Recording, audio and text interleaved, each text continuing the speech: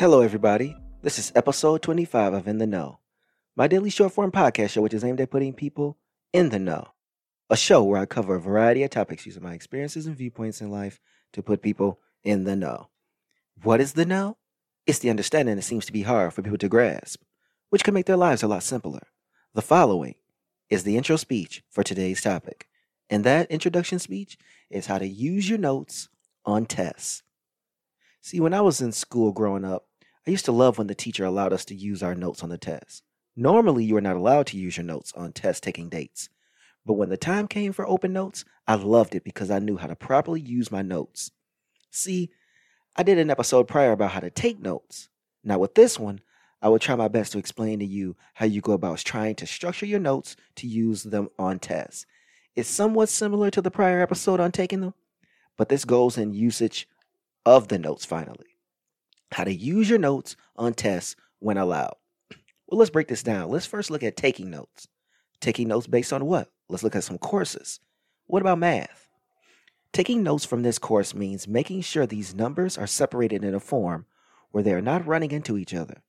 Early on, I would not structure my notes so where I would understand them if I could come back to use them, meaning my notes would be just calculations like the teacher wrote them on the chalkboard or whiteboard. This would look foreign to me once I looked at them again due to their lack of structure. So my notes had to take on a more linear form. This is when the notes make sense when it's time to use them. Science.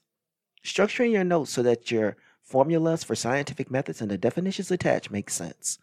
Now, these calculations were more difficult for me even though math and science were good courses for me.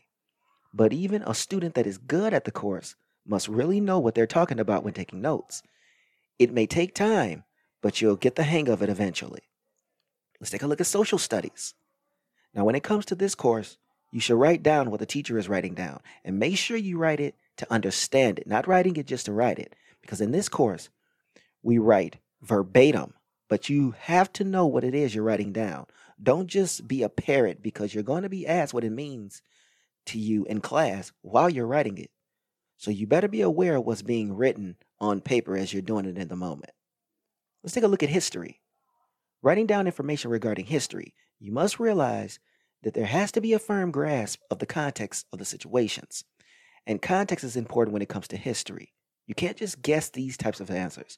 You have to be spot on about situations because they are documented events. You can rewrite things in your own words, and you're supposed to do so. Yet you want to make sure that the dates and events are still what they should be. Let's take a look at English. This is a course where you want to make sure you're constructing sentences you are writing down, because you have to have a firm grasp and an understanding of the way in which you articulate these notes, because this is where diction, inflection, verbiage has to make sense. Write it down. Let it aid you when the time comes to use it. What about geography?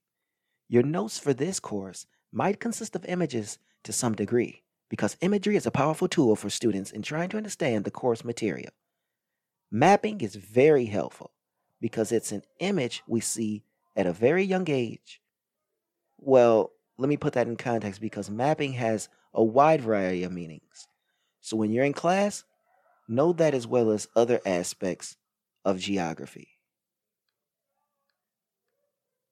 Studying our notes. If you can use your notes on a test, then who cares about studying them? But the reality is that there is a strong possibility that you will not be able to use the notes you have taken in class. So go home and read through everything time and time again. You can't just write them and look them over a few times and think that's all it takes to understand the course material. You need to go a few steps further. Now it's time to do what the topic is about today, when you can use the notes. Now here is what the overall topic is about, and that is how to use the notes for what I have explained above for taking tests. So when you structure your notes in a linear fashion, you're more likely to work the test to make it work for you. You can also go key highlight points and areas in your notes taken that you actually did this that you remember from studying for the test. I always love open note tests, and sometimes there was an ability to use the book with your notes, but that was even more rare than open notes. Now, I showed you when you can use them. Let's analyze right quick the student's usage.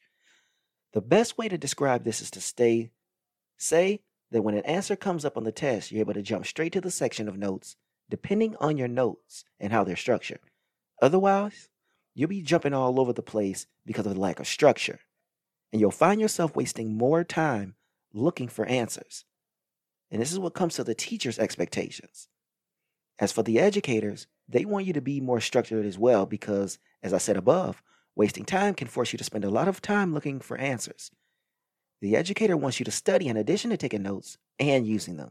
But here's something about this topic that I didn't tell you in the beginning, and that is that teachers generally don't tell you about open notes until the day of the test.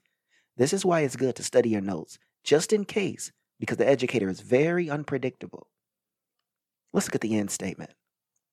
While we all have to learn to use our notes appropriately on tests, in learning how to properly use your notes for test taking, you have to understand first how to construct the notes. This is something that I have talked about in the past. When putting notes together, the right way, you can jump straight to the areas of interest for the test. Now, this is granted you study your own material, because you will still get a good enough usage without the notes, but may take longer to complete your test. But remember what I stated in the teacher's expectations section. They tend to give open notes during the day of the test.